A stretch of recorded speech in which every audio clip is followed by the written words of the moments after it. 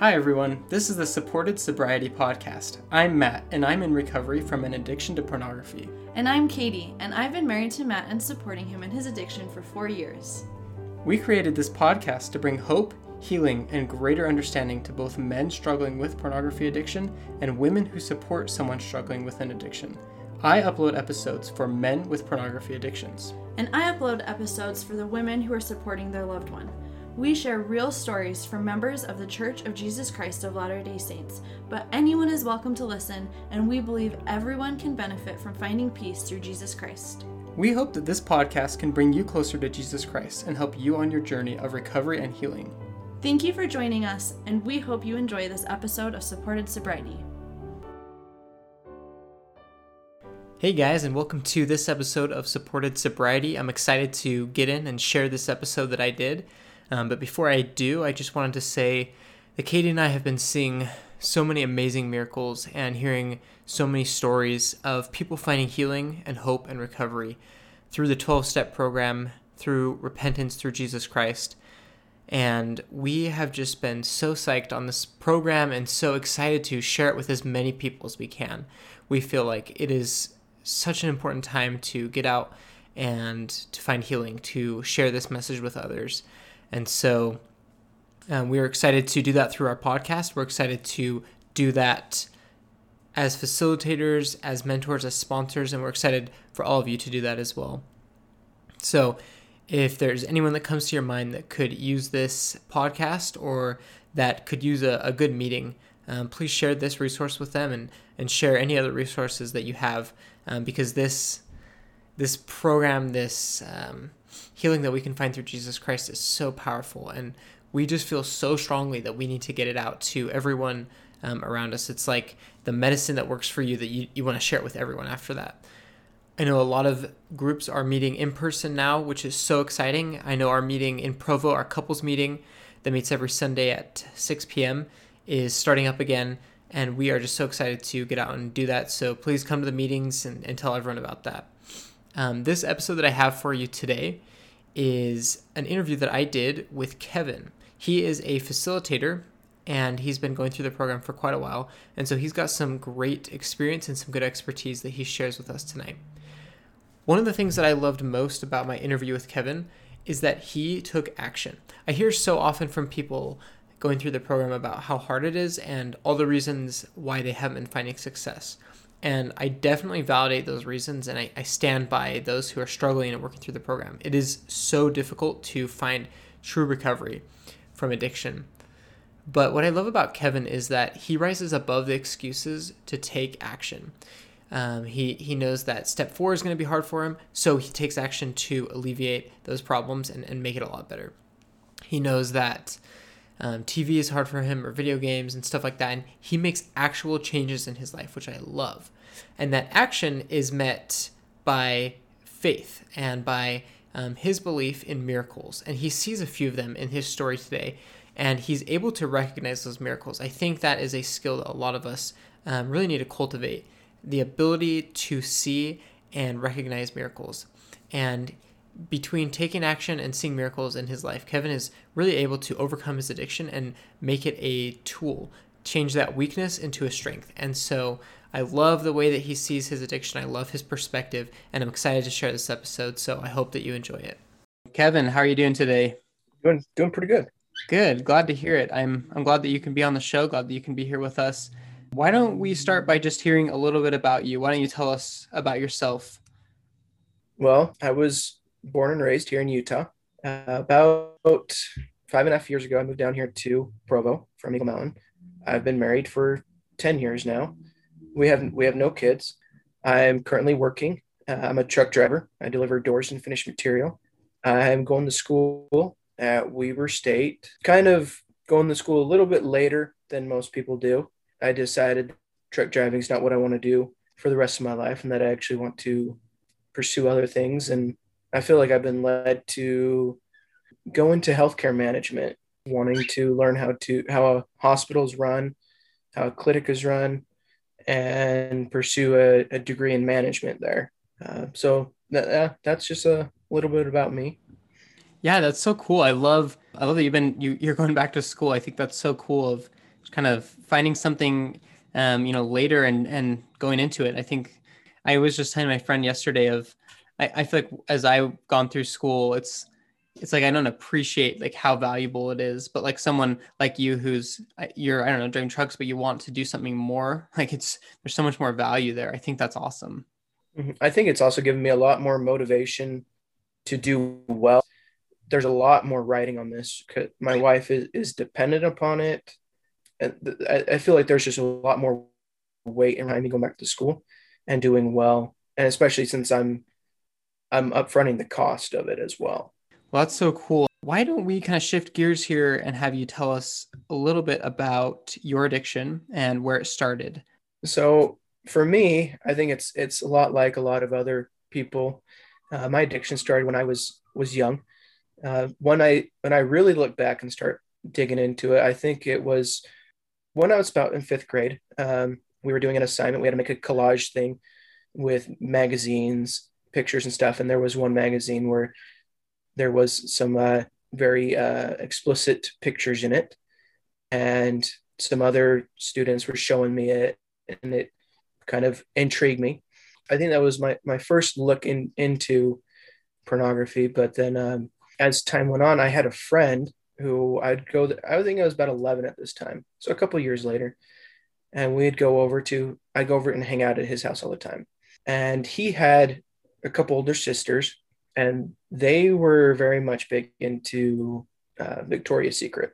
And they had the magazines, catalogs, and my friend would show me them. Hey, look at this, look at this. And so we look through them. And so this was the first really big moment, I think, where my addiction really got grounded. After a couple of years, my friend, he made other friends, and I didn't like those kind of guys. So our friendship we went separate ways. And over time, I couldn't really indulge in my addiction. At the time, I had no idea that's what it was. And then as I got older, I got more into video games, and I started looking for demos and things to play, and I found that I gravitated more to the more explicit games. I would do those. And then at the time, Hollywood Video, Blockbuster was still a thing. Redbox, Netflix, they didn't exist.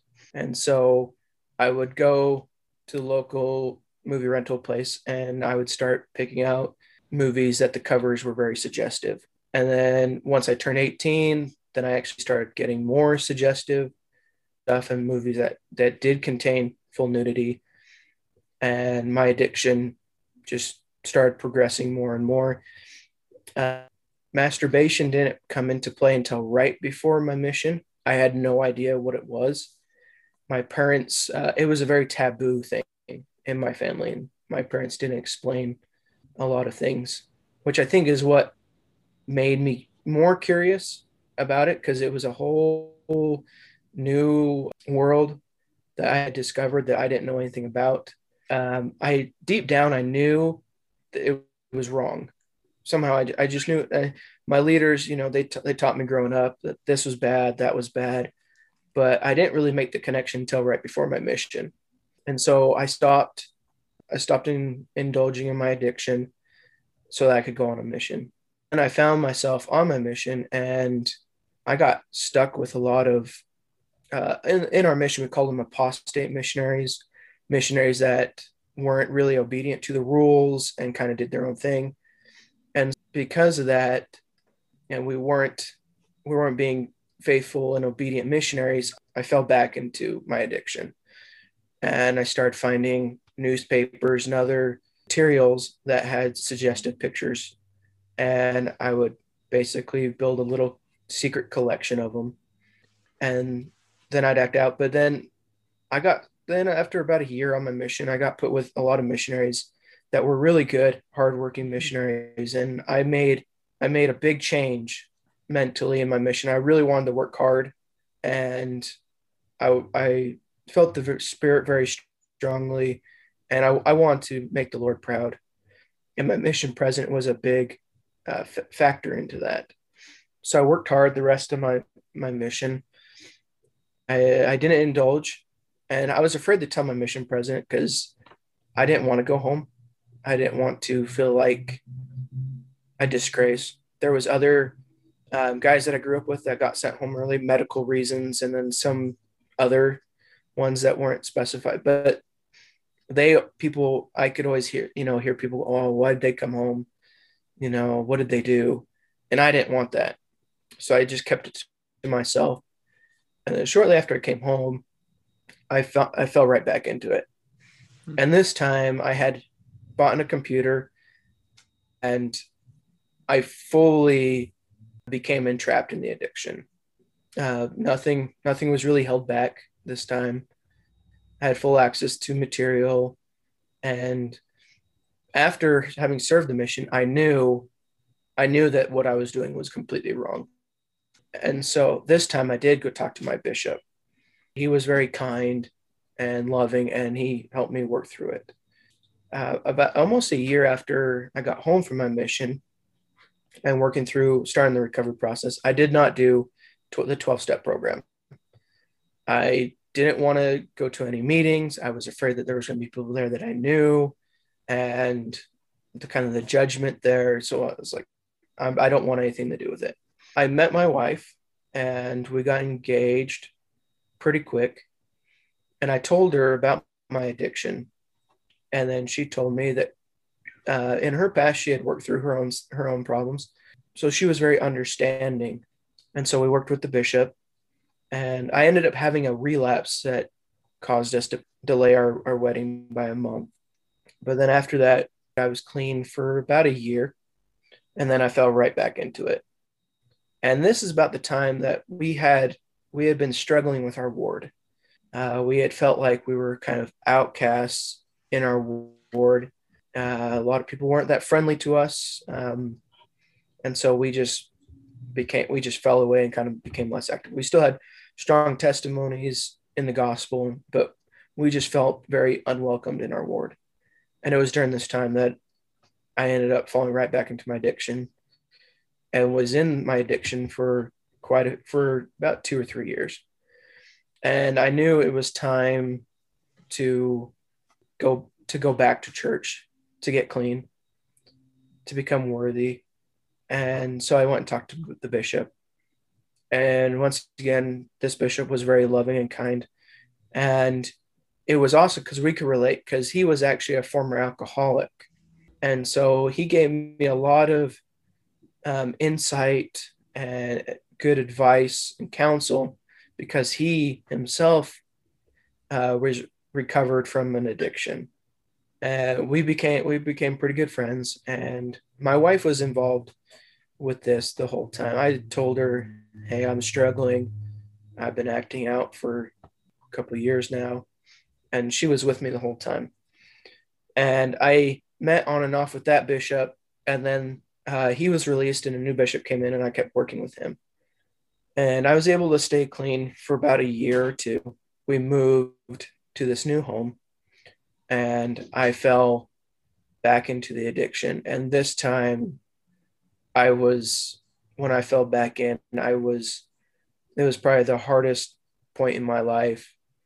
And I was very much entrapped in my addiction and I couldn't get out. And I was in my addiction for about 3 years. I didn't tell my wife. I kept the secret from her.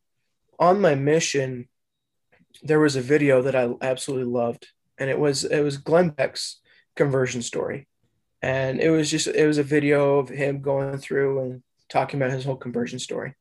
And he was very much an alcoholic, and he was talking about how he got over that and started going into recovery. And he had a friend that was LDS that started encouraging him to come to church. And he didn't really want anything to do with it. And he was living the life and drinking. And he said he was just starting to have lots of blackouts, and he got really scared. I knew he needed to get clean. He knew that there was a God. He didn't know anything about who God really was or anything. He just knew that there was a God. So he started praying and asking for help. And he started having some sobriety, but he was basically white knuckling it. just sheer determination not to drink. And he was getting so depressed that he knew he was going to give in. And so he was constantly praying for a miracle. And he prayed that God, he's like, okay, you got to do something for me or else I'm going to give in. And he got to the point where he's like, okay, if you don't do anything for me, I'm going to drink on this day at this time. And he kept praying all the way up to that day. And then he said that even driving there, he was praying. He's like, hey, I'm going to do this. I'm serious about this. And when he got to the bar, he ordered his drink. And there was a woman that he had worked around for about a year or two. And when he was about to take the drink, he looked over and there she was. And he said it was clear in his mind that she was his roadblock, that God had put her there to keep him from drinking. And so he put down the drink without drinking it, went and talked to her, and they went out to get some food. And later on, they ended up getting married. So through those 3 years that I was entrapped in this, that story was stuck in my mind. And I wanted help. I wanted a miracle. I wanted some kind of roadblock that Heavenly Father would intervene and help me get out of it. So I would pray and pray and pray. And at the end of 2017, I had a distinct impression that me and my wife needed to go visit her parents in Maryland, specifically that she needed to go visit her parents. And I'd go with her, but I also felt like something amazing was going to happen that would change our lives. And my wife has some infertility problems, and we were hoping that this miracle that was going to change our lives was actually a child. That time came, and it was September. I even knew like the month and the week that we were supposed to go. And so that time came, and we went to Maryland. It was an awesome trip. We went and saw a lot of historical sites, and saw Niagara Falls, Statue of Liberty. It was an amazing trip, but it was 2 days before we were supposed to go home. I remember just sitting there one morning going, okay, this has all been great and amazing, but where's this miracle thing that was supposed to happen that I've been having promptings about? Well, my wife and mother-in-law decided they wanted to go shopping, and I didn't want to go with them. I was kind of bummed about that. I haven't had this miracle yet. I was like, okay, did I misinterpret? Starting to question my faith or belief in this and what we were doing here. And I ended up relapsing 3 times that day before my wife and mother-in-law got home. When they got home, they're like, okay, let's go. They had a pool in the backyard. Let's go swimming. And I was like, no, I don't want to. My wife convinced me to go do it. And so we went swimming, and it was a lot of fun. But through swimming and hanging out with her brothers, and we're challenging each other. I was challenged to sprint across the backyard and dive and see if I could swim the whole length of the pool just off of the momentum. And so I went and did that. And as I dove in, I didn't realize that from the deep end to the shallow end, that concrete was a very sharp rise. And all I remember is this nailing my face into the concrete. I didn't even know it was there, full momentum, and just hit my face on the concrete. And I was dazed for a while, it was a second or two. Then I pushed myself up and I walked out of the pool, and I couldn't think very clearly for the first little bit. And it took a second for my wife to actually realize that there was blood running down my face and that something had happened. So she sat me down and cleaned off my face, and she was concerned about concussion. So she was asking me math questions, and I was answering them just fine. And then her and her mom went to go get some stuff to help me. And I remember just sitting there looking at the pool and going, nothing's happened this whole time except for that. And then it dawned on me, it's like, was this it? Was this the miracle that I was wanting and asking for, praying for so long? And I found that from that moment to the fall through it was a whole solid week. I had no temptations. There was no lustful desires. It seemed like my addiction ceased to exist. And it was the first time in so many years I've ever experienced that. And I knew without a doubt that this was it, that this was my miracle that God blessed me with. And I knew this was the moment that I need to take advantage of it. So I was like, okay, I'm going to go talk to my bishop the following Sunday. I need to tell my wife about this. We're gonna start. We're gonna get going on my recovery. I remember just on the day that I had set aside to tell my wife. I remember sitting in the car, and I was really nervous because I knew it was going to. In my mind, I knew it was going to break her heart and probably end up destroying. It might even destroy a relationship. But I knew deep down that if I kept going in my addiction, it would destroy a relationship. So I remember praying and asking Heavenly Father, hey, give me the courage that I need to tell my wife. And I remember very distinctly the words coming into my mind, your wife is your greatest asset. And so that gave me courage to go talk to her. And she was very hurt by it, but she was very supportive in me. So that she came with me. We went and talked to our bishop, and he was very understanding and loving. But this bishop, he told me very straightforward. He said, you need to go to the 12-step meeting. He says, it is imperative that you go. You're not going to recover without going. And so I very reluctantly agreed to go. And he told my wife, he's like, you need to go to the support group that is tied to those meetings. And so she agreed. And so we started going, and that the 12-step program made all the difference.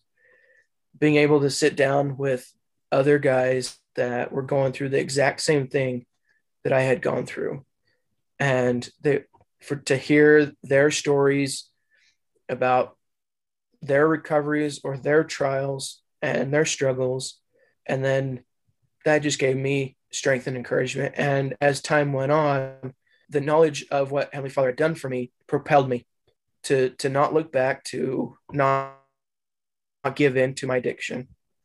And so I just kept going. I kept working on the program, the 12 steps. Steps 4 and 5 were tough, but they were some of the most amazing revelations to me about who I am, about the nature of my addiction, and the fact that a lot of other people have gone through very similar experiences. And so yeah, Kevin, I actually have a question for you about that, about step 4 and 5. I know a lot of people get really like hung up on those and like spend a lot of time either working through them or kind of never get through them, or just like really nervous about them. What do you feel like for you made it just like such, I don't know, so powerful and helped you like get through it rather than just getting caught up on it? So for me, it takes everyone a while to do step 4. For me, it took about a month or two. And I finally came up with the mentality. It's like, with a Band-Aid, you just rip it off. Yeah. Don't take your time with it. Just do it. Just get it over with. And so that's what I did with step 4. I took 2 Saturdays, and I set time aside, and I put myself in as private place as I could that was still public in a sense, where there was still kind of traffic. Yeah. Because going through step 4 for me was a major trigger. It was going through all of the memories of when indulging in my addiction, and then the things that happened to me in the past. And so it was very triggering. And so I put myself in an environment, but for me, I just needed to get them done.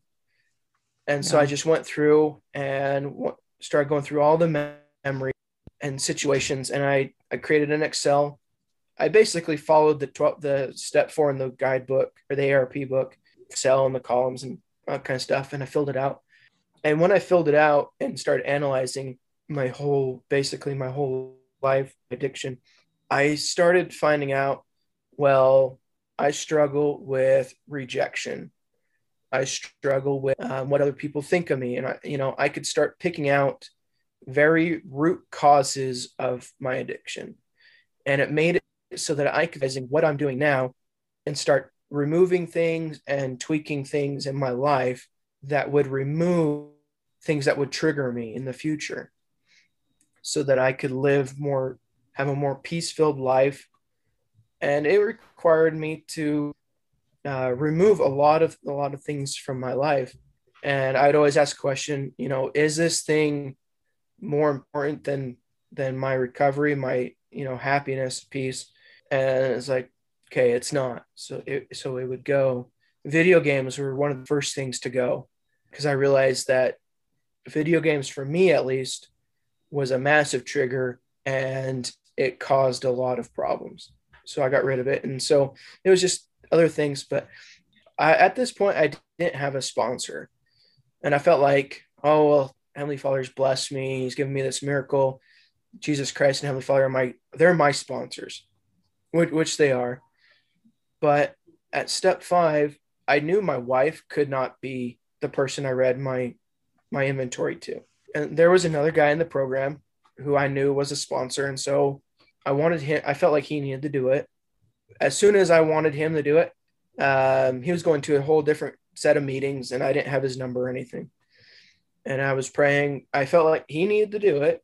And I was like, okay, well, how do I get a hold of this? And so I decided one morning to go to the temple while we still could, before COVID. And I was just going to go do an endowment session. I went into the chapel to sit down. And as I was walking in the chapel, lo and behold, this guy was sitting in the front row and there was an empty spot next to him. Wow. And I knew that Heavenly Father was once again clearing the way to help me in my recovery.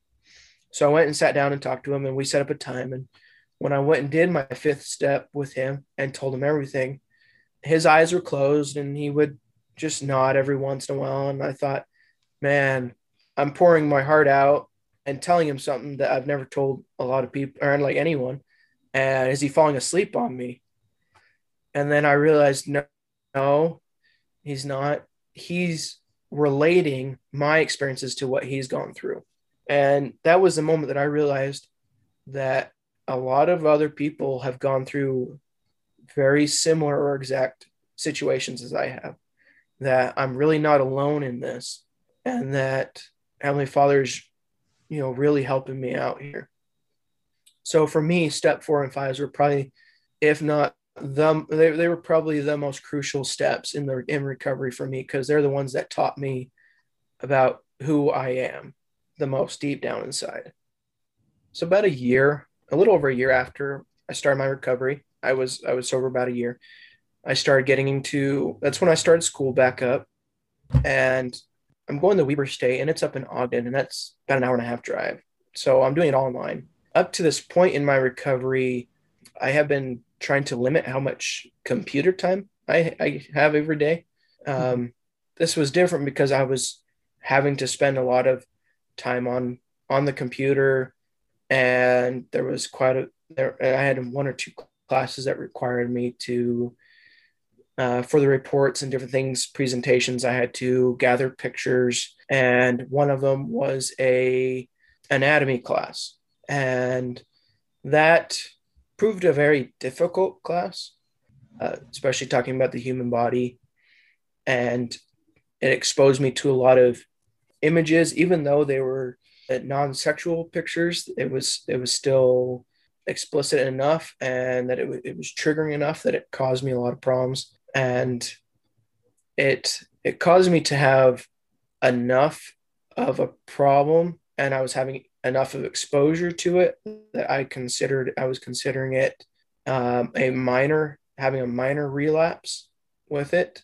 It was invoking too much stimulation and emotion that I felt like it was a major problem for me.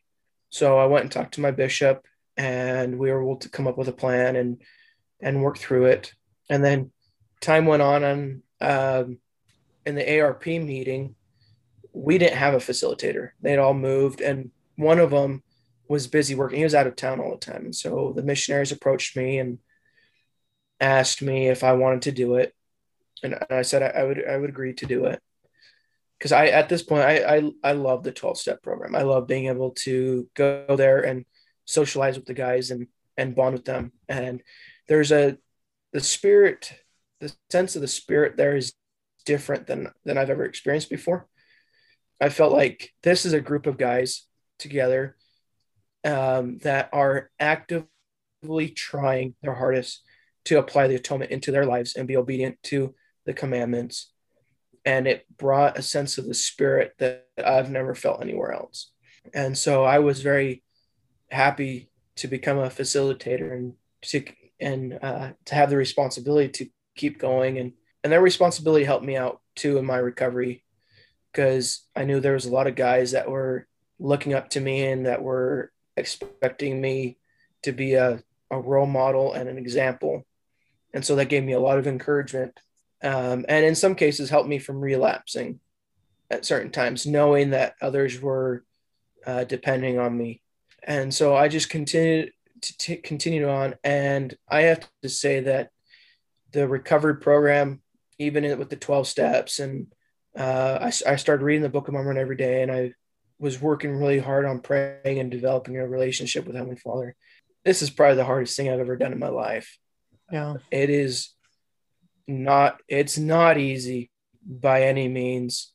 It's rewiring and changing how you think, how you act over, a whole lifetime of behaving and acting a certain way. And Satan does not go easy on you.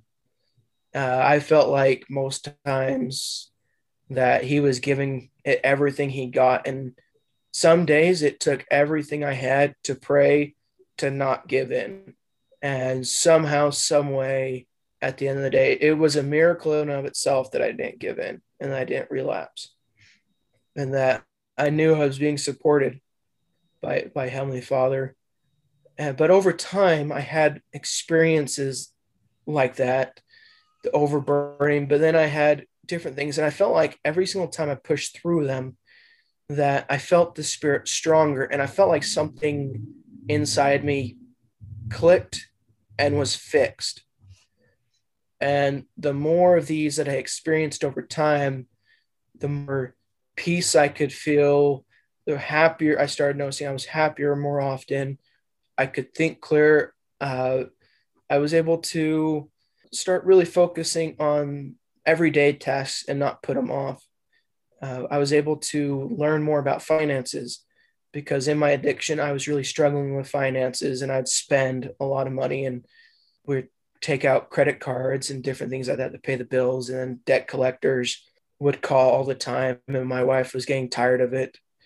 And so as I went through this program, and Heavenly Father was able to help me fix me, and I was able to address problems like that and get our finances in order, but then also to be more loving at home and to not be irritable all the time, and to be a better husband to my wife.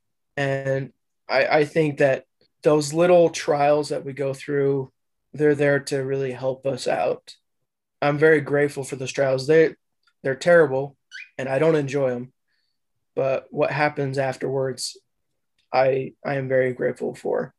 Ever since then, I've just been continuing to try to do the things that to help me draw closer to Heavenly Father and Jesus Christ.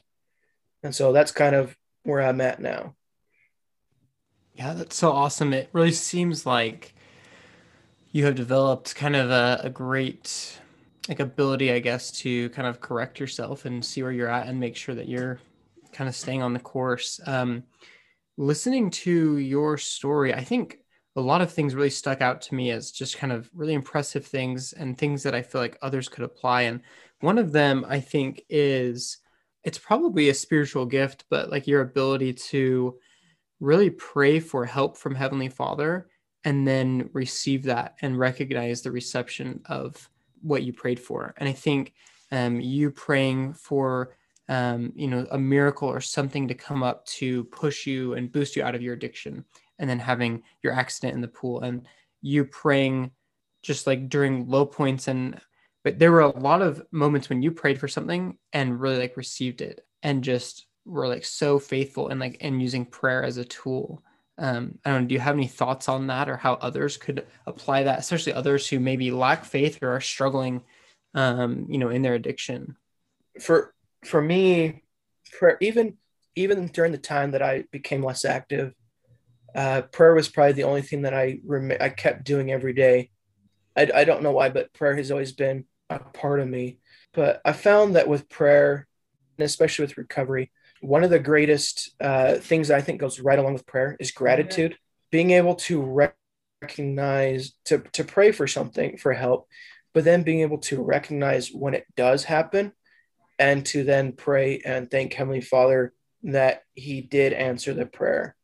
Sometimes He answers in a way that you weren't expecting or that you didn't want, but then still being able to recognize, hey, this is helping me out. This is blessing me in some way, and being grateful for that. And I think the gratitude for it helps you to be able to have your prayers answered. I don't want to say more often, but in a sense, yes. I feel like Heavenly Father He's grateful that when we're grateful, and so He's more prone to bless us because of our gratitude to Him and what He does for us. And so for me, I think prayer tool, but gratitude goes right along with it. And it seems like this kind of reminds me just of, as you receive promptings and follow them, God will bless you, I feel like, with more promptings. And so it kind of goes in line with that. I feel like another pattern that I saw from your recovery that really impressed me was that you were willing and able, it seems at least in your recovery, to take hard steps that needed to be taken towards recovery. And I think the reason this impresses me, and kind of the examples that I'll give are, after your sort of miracle moments in the pool, and just being able to kind of boost yourself forward from that, you knew you had to talk to your bishop and you did it. And then you knew you had to talk to your wife and you did it. And I'm sure there were a lot more steps, and you mentioned a lot of things that you had to do, but you knew like a hard thing that had to happen. And you, like we just talked about, you prayed for it, definitely for help, but you did the hard thing. And another kind of time that happened, I feel like, was in step 4. As you were working through step 4, it was hard for you and triggering to go through it, but you knew you had to do it. And so you did it and you worked through it.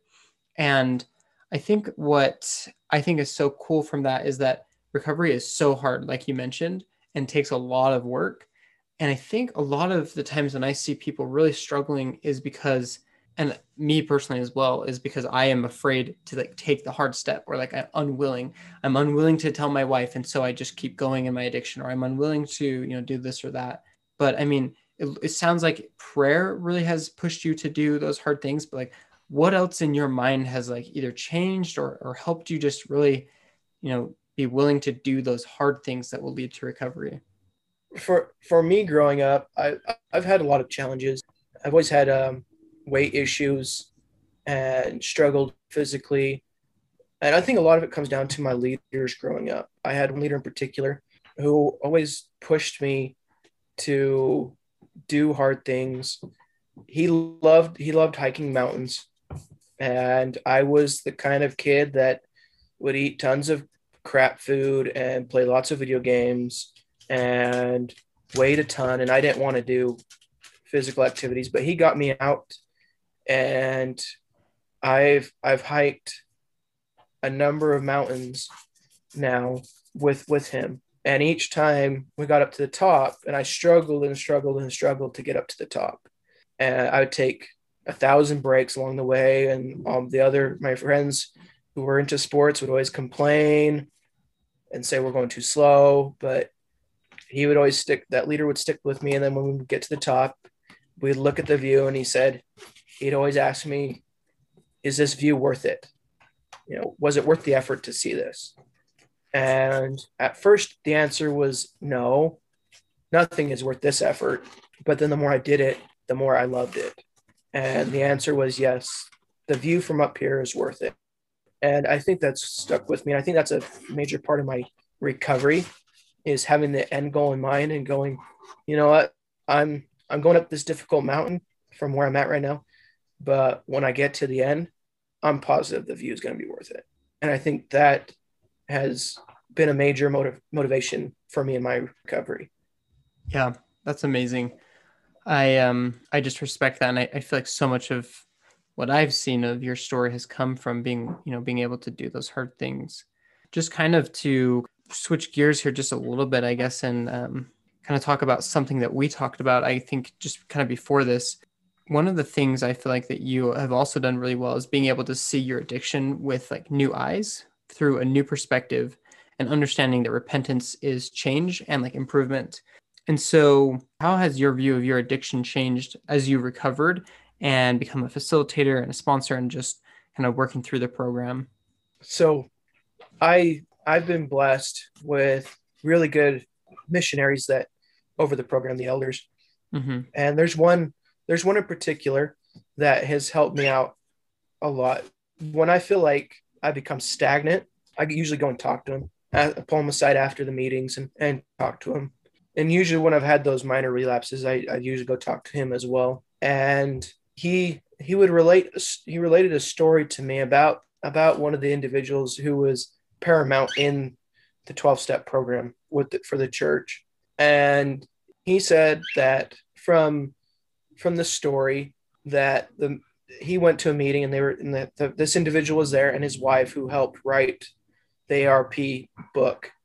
And he said that the individual, this guy, he had an addiction to pornography, and it was a very big inspiration for his wife to come up with the 12-step program to help with the church.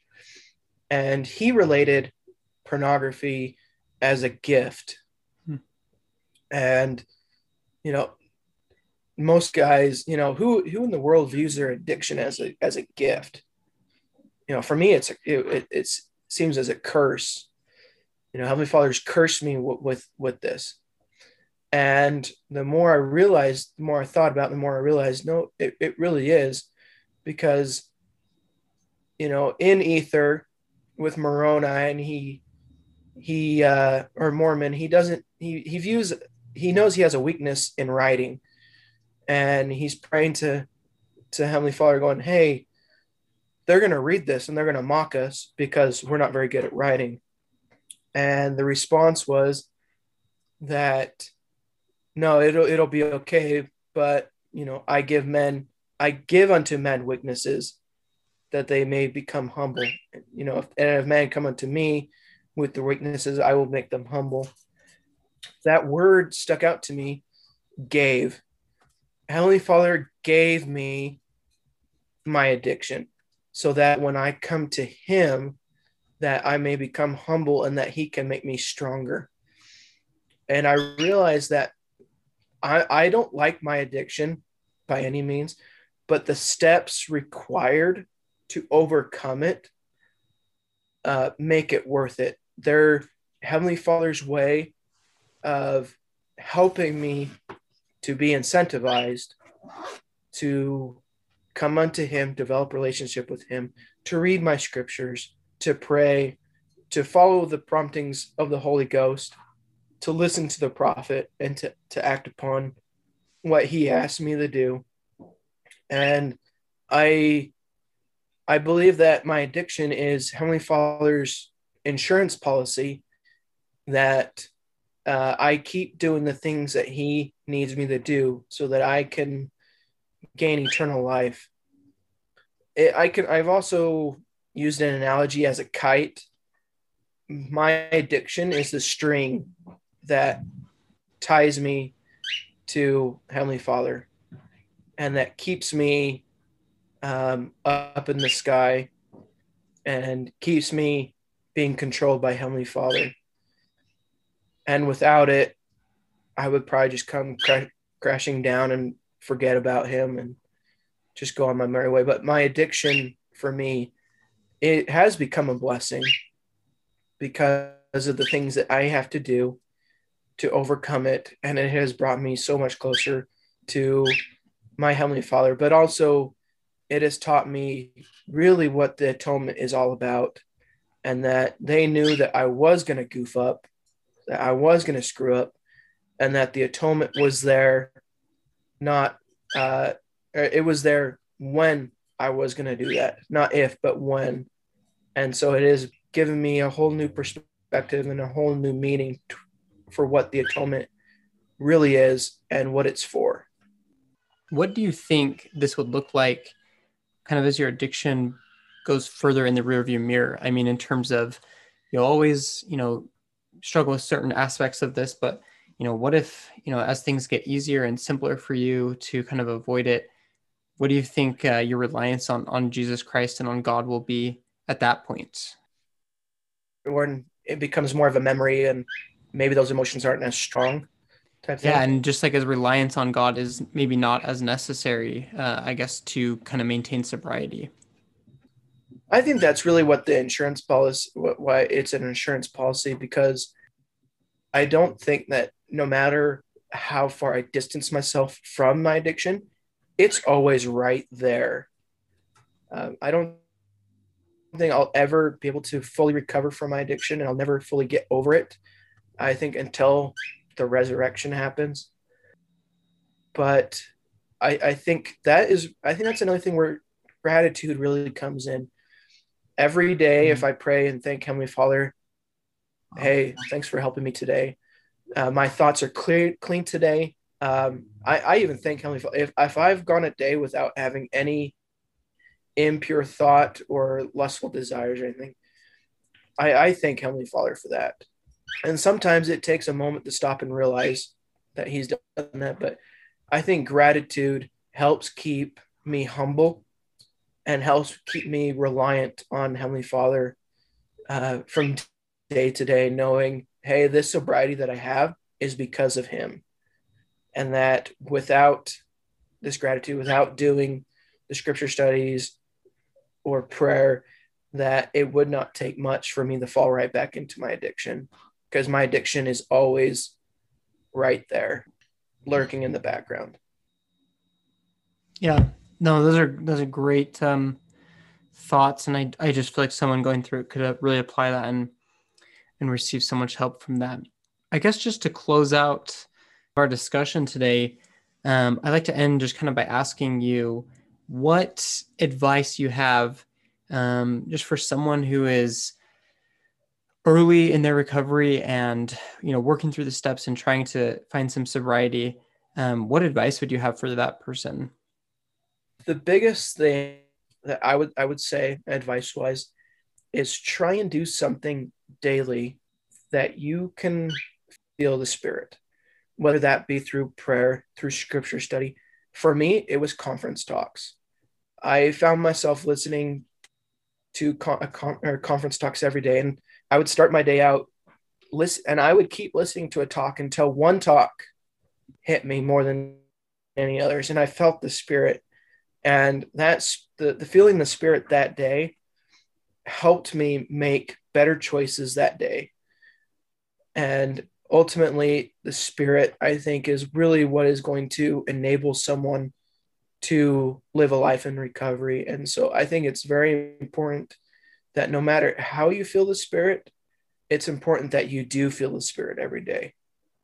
Yeah, I echo that. I think that's great advice and so key in recovery.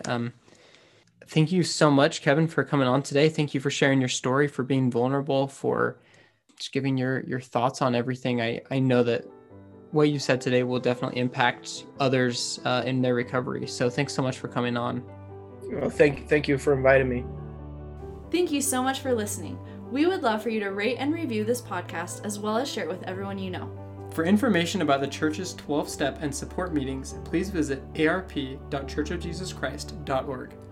We encourage everyone to find a sponsor or support person. If you have any questions, feedback, are looking for a sponsor, or would like to be a sponsor, please contact us at sobrietypodcast@gmail.com. We are always looking for more guests, so if you or anyone you know would like to be interviewed, please contact us. Thanks for listening. We'll see you next time.